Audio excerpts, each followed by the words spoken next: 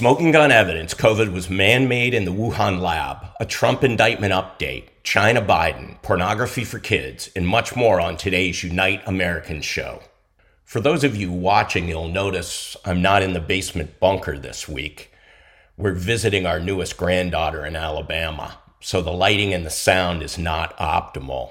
My apologies. I'm going to present you with smoking gun evidence that COVID was a man-made virus that leaked or was released from a lab in Wuhan, China, and that the development of this virus was gain-of-function research paid for with your and my tax dollars by the NIH, the National Institutes of Health. And because of this, we have unequivocal proof that Tony Fauci and other U.S. government officials are lying to Americans about the origins of COVID and the roles they played in what is one of the greatest frauds ever perpetrated on the world. Because of Freedom of Information Act requests, or FOIA requests, we now have available to us a notice of award of a grant on May 27th, 2014 by the National Institutes of Health. Specifically, the National Institute of Allergy and Infectious Diseases. The grant was given to EcoHealth Alliance, and it was for $666,442.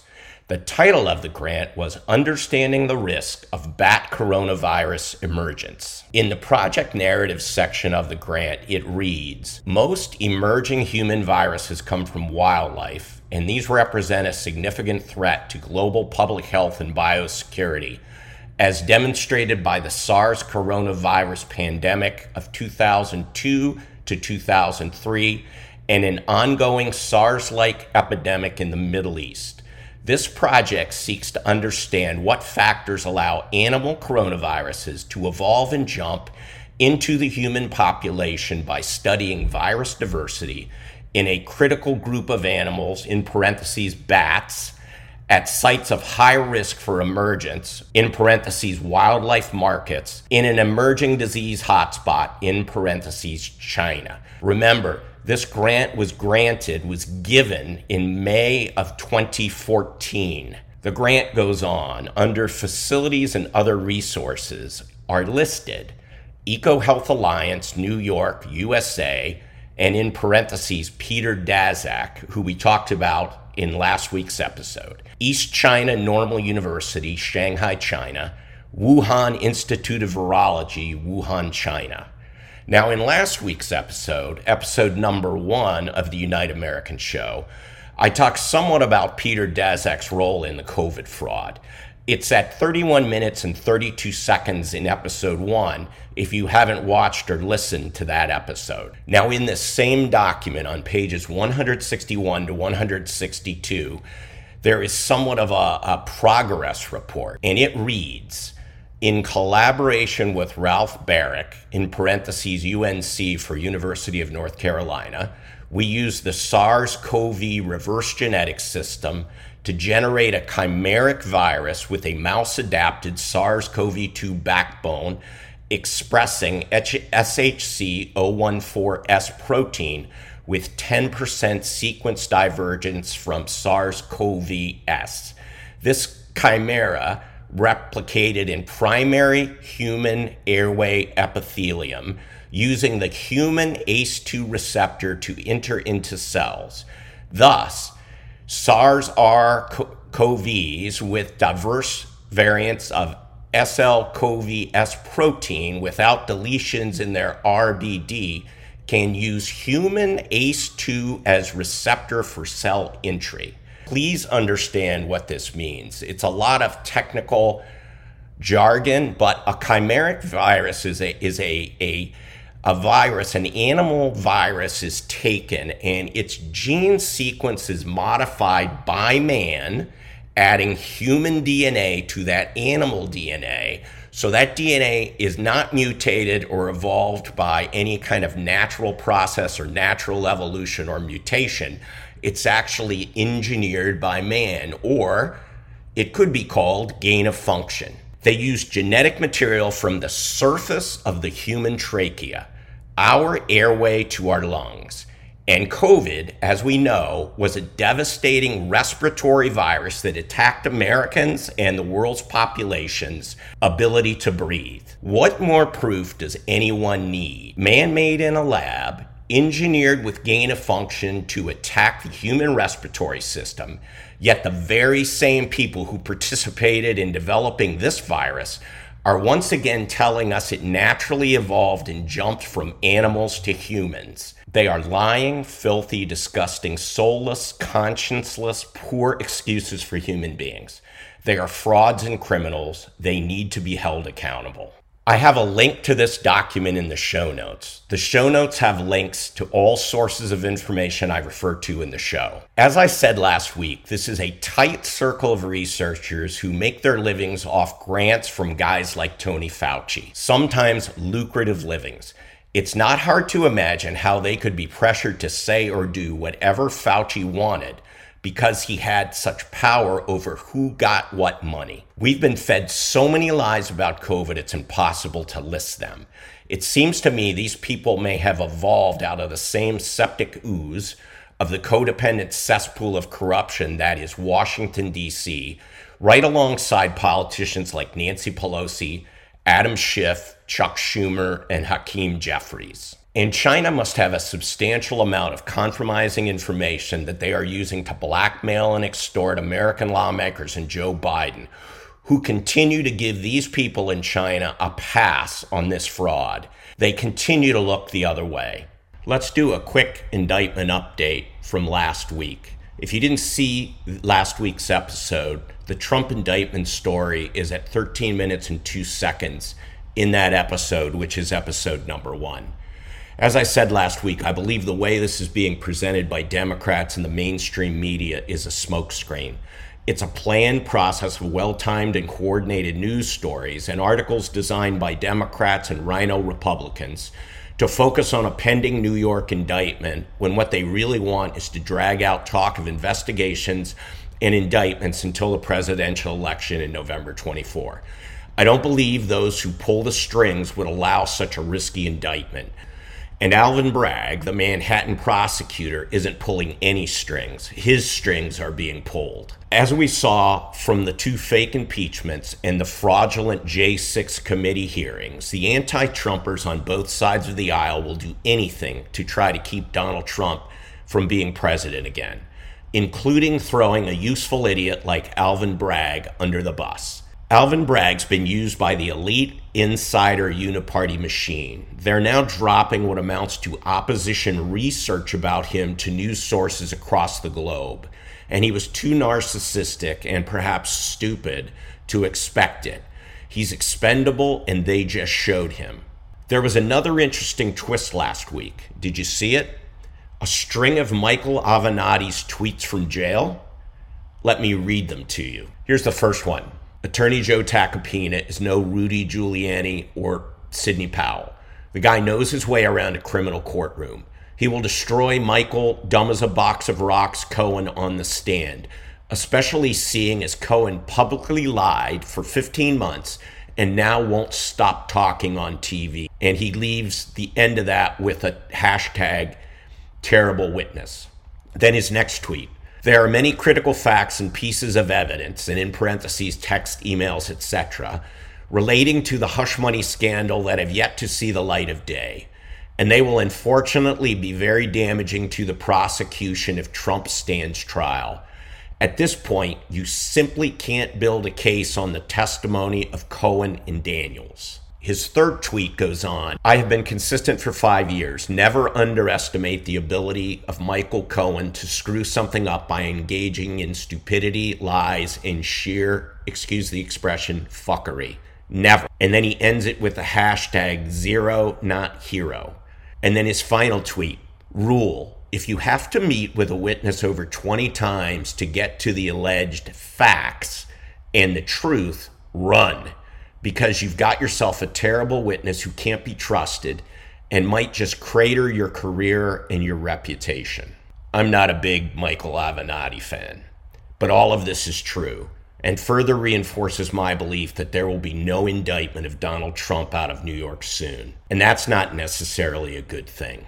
because it allows the corrupt uniparty, working hand in glove with the corrupt mainstream media, to keep the insinuation of criminal wrongdoing by President Trump, a declared candidate for president in 2024, on the front page everywhere they can. And why is this bad? We'll talk about the mainstream media's influence and impact on America's disengaged voters, what I call unenlightened voters, and what that means for those of us who love America in the next segment. But first, please subscribe to the Unite American Show on Rumble or wherever you listen to your favorite podcasts. Be sure to give us a like where you can, and please join our email list at unite.gfiohio.com.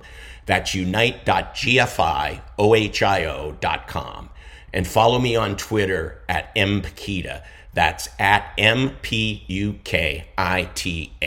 Over 80% of Americans are somewhat or completely disengaged from political goings-on in the country.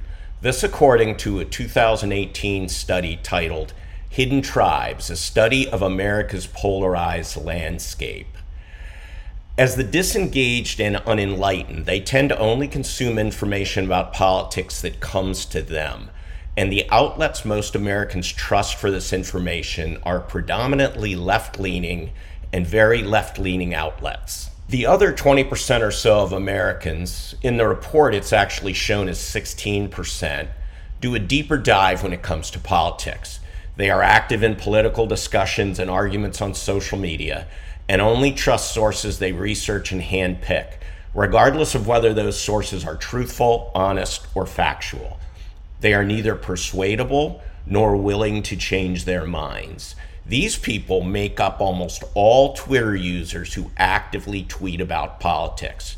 Twitter is an echo chamber and battleground for the 16%. The 80% are where those of us who want to achieve a level of national unity need to focus our efforts. Here's why that's so critical. It's where that 80% gets their political news. In a YouGov America Economist study from March 22 titled Trust in Media 2022, where Americans get their news and who they trust for information, we see a listing of news and information sources used by Americans and their level of trust in those sources. Those with positive credibility from high to low are the Weather Channel, the BBC, Public Broadcasting Service or PBS, the Wall Street Journal, CBS, the Associated Press, National Public Radio or NPR, Reuters, the Washington Post, ABC, The Guardian, NBC, the New York Times, USA Today, and Time Magazine. There was one outlet with neutral credibility. That's Newsweek. Those with negative credibility were Newsmax, CNN, One America News or OAN, MSNBC, Fox News, and Breitbart. This from the report.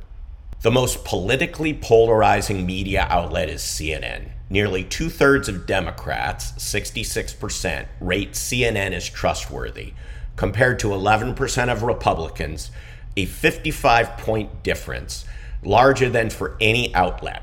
The second largest partisan difference, 49 points, is for news coming from the New York Times. 63% of Democrats trust the outlet, whereas 14% of Republicans do. It goes on. Democrats generally are more trusting of any mainstream news outlet. The exception is Fox News, which 53% of Republicans trust compared to 19% of Democrats. Republican trust in Fox News is down slightly from when we asked in 2020, 57%, and the share of Democrats who trust it is up slightly from 15%. So, Fox News is becoming more trusted by Democrats and less trusted by Republicans. Many Republicans, and I count myself in this group, feel Fox has started to drift or maybe even sprint to the left. These numbers would support that perception. Continuing, the report says, Republicans are also more trusting than Democrats of other right-leaning news outlets such as Newsmax, Breitbart, and One American News. While Newsmax and Breitbart were not polled about by YouGov in our 2020 poll, that survey indicates that Republican trust in OAN has risen 6 points from 24% in the last 2 years. Why is knowing this and responding to it so very important? The outlets most Americans trust for this information are predominantly left-leaning and very left-leaning outlets. We know this intrinsically, but we need to focus on it if we're ever going to take our country back. And social media, especially Facebook and Twitter, isn't an answer. Here's why. Those of us working to take back our country from party insiders and the corrupt ecosystem that feeds them are often communicating and often shouting into an echo chamber. Where do we shout? Patriot group meetings? Sure. Protests, flotillas, car drags, and sign waves? Sure. But we mostly communicate on social media, specifically Twitter and Facebook. And both of those are echo chambers for a couple of reasons. First, we each decide who our communication circle is on those platforms. We friend or follow, and we can mute and block. We curate our audience, and for the most part, that's an echo chamber. We're mostly talking to or screaming at like-minded friends and followers. Second, only a small part of American voters participate in political discussions on Facebook and Twitter. Per Statista and Hootsuite, 52% of Americans use Twitter. However, from the Hootsuite blog, 23% of users say most of their tweets are political. Almost half, 45% of Americans, say they have tweeted about a political or social issue in the last 12 months. But for 23% of the user base, political tweets are a lifestyle.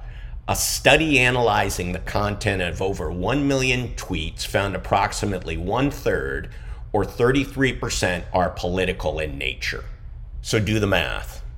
23% of 52% is about 12%.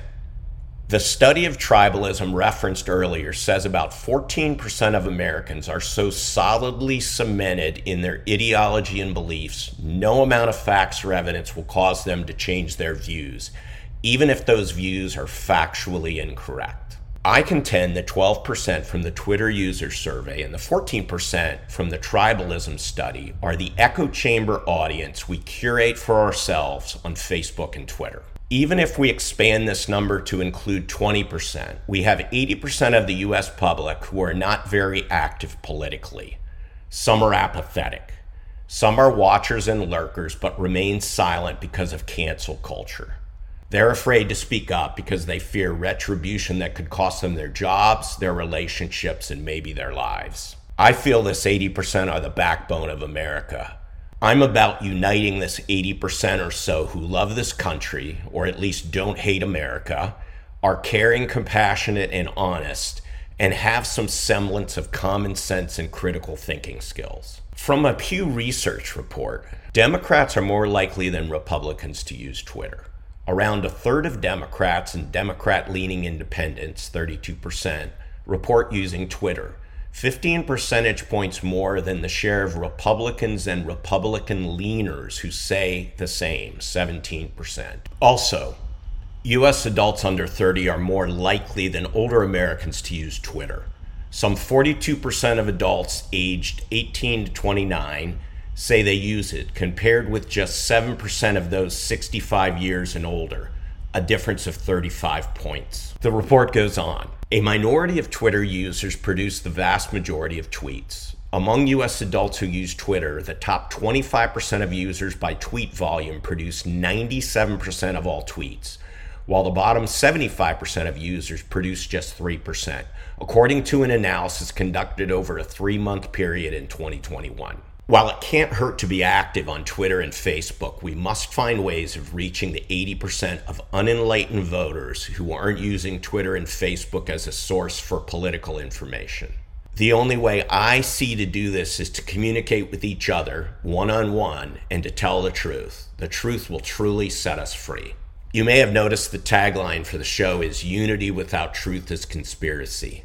Maybe like you, I'm sick of being constantly lied to by the media, by elected officials, by bureaucrats, by academics, by large corporations, seemingly by everyone. I hope you'll share this podcast with people who agree with us philosophically, but more importantly, those who don't. We've got to find a way to reach the people who are unenlightened, that 80%. The only way we're going to do this is through one-on-one communication. We'll explore more actionable items in upcoming episodes of the Unite Americans show. Our president's making the U.S. the laughingstock of the world. I've never been sure how much it matters what other countries think of our elected officials if they know not to mess with us. This assumed we had a strong, seasoned, trained, and lethal military. I fear this is not the case today, but that's for another day.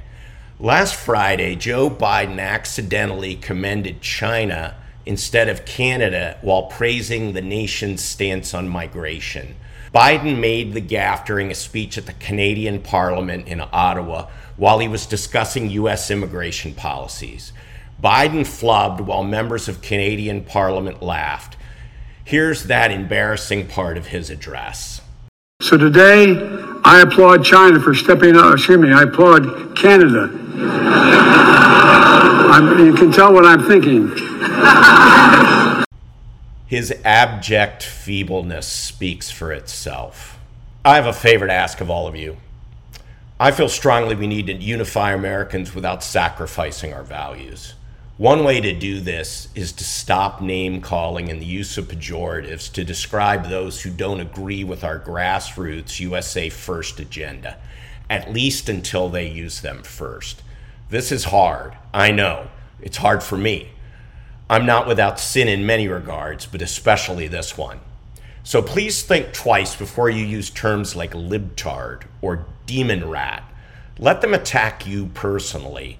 Do your best to attack their ideas, their bad policies, their flawed logic, and if you fire back, try to only do so after being fired upon. The left accuses Republicans of wanting to ban books when we ask that pornographic or sexually explicit content not be available to our children for access in places like public school classrooms and libraries. They call us racist, transphobic, homophobic. Of course, this is a lie, and they are sick wanting this material in front of our kids. Many parents have taken to reading from these books at school board meetings during public participation.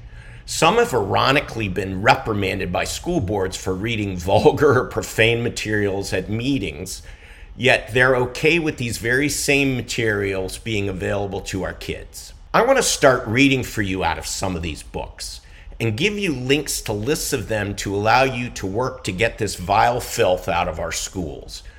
Check the show notes for links. One of these books is titled The Bluest Eye by Toni Morrison. From the book: when she senses some spasm about to grip him, she will make rapid movements with her hips, press her fingernails into his back, suck in her breath, and pretend she is having an orgasm.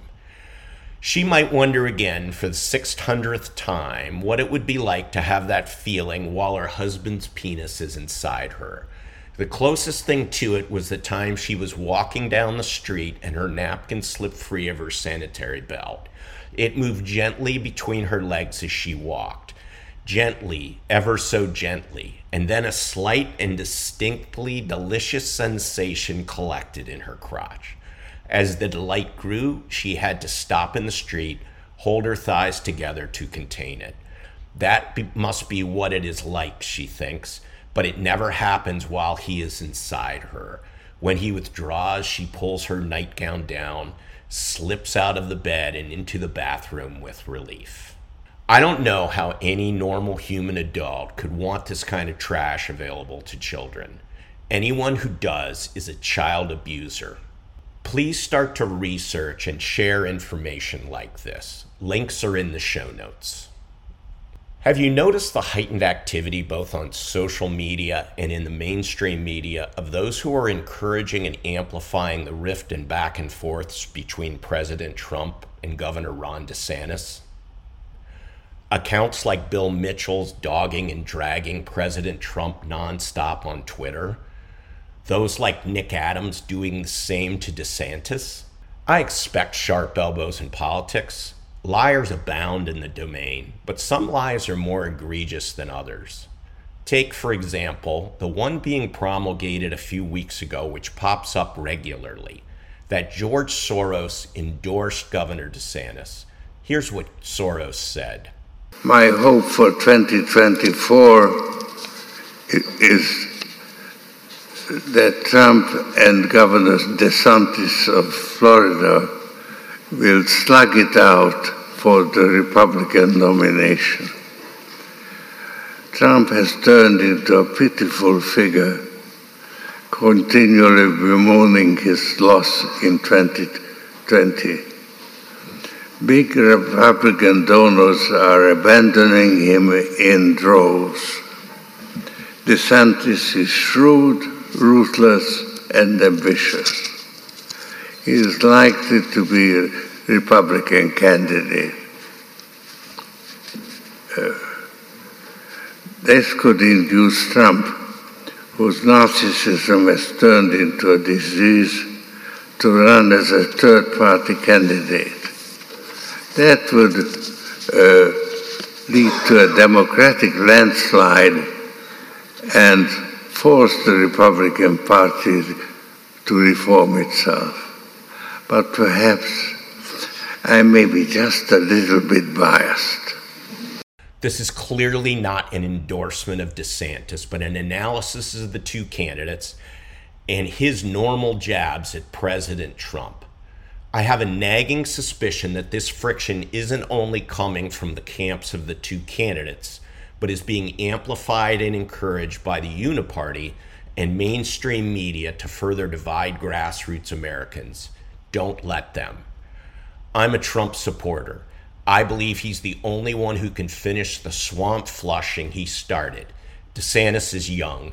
He's doing a great job in Florida. His time will come. Even if you're like me, do me a massive favor. Please call out anyone you see or hear spreading this lie. Let's not help our opponents by eating our own.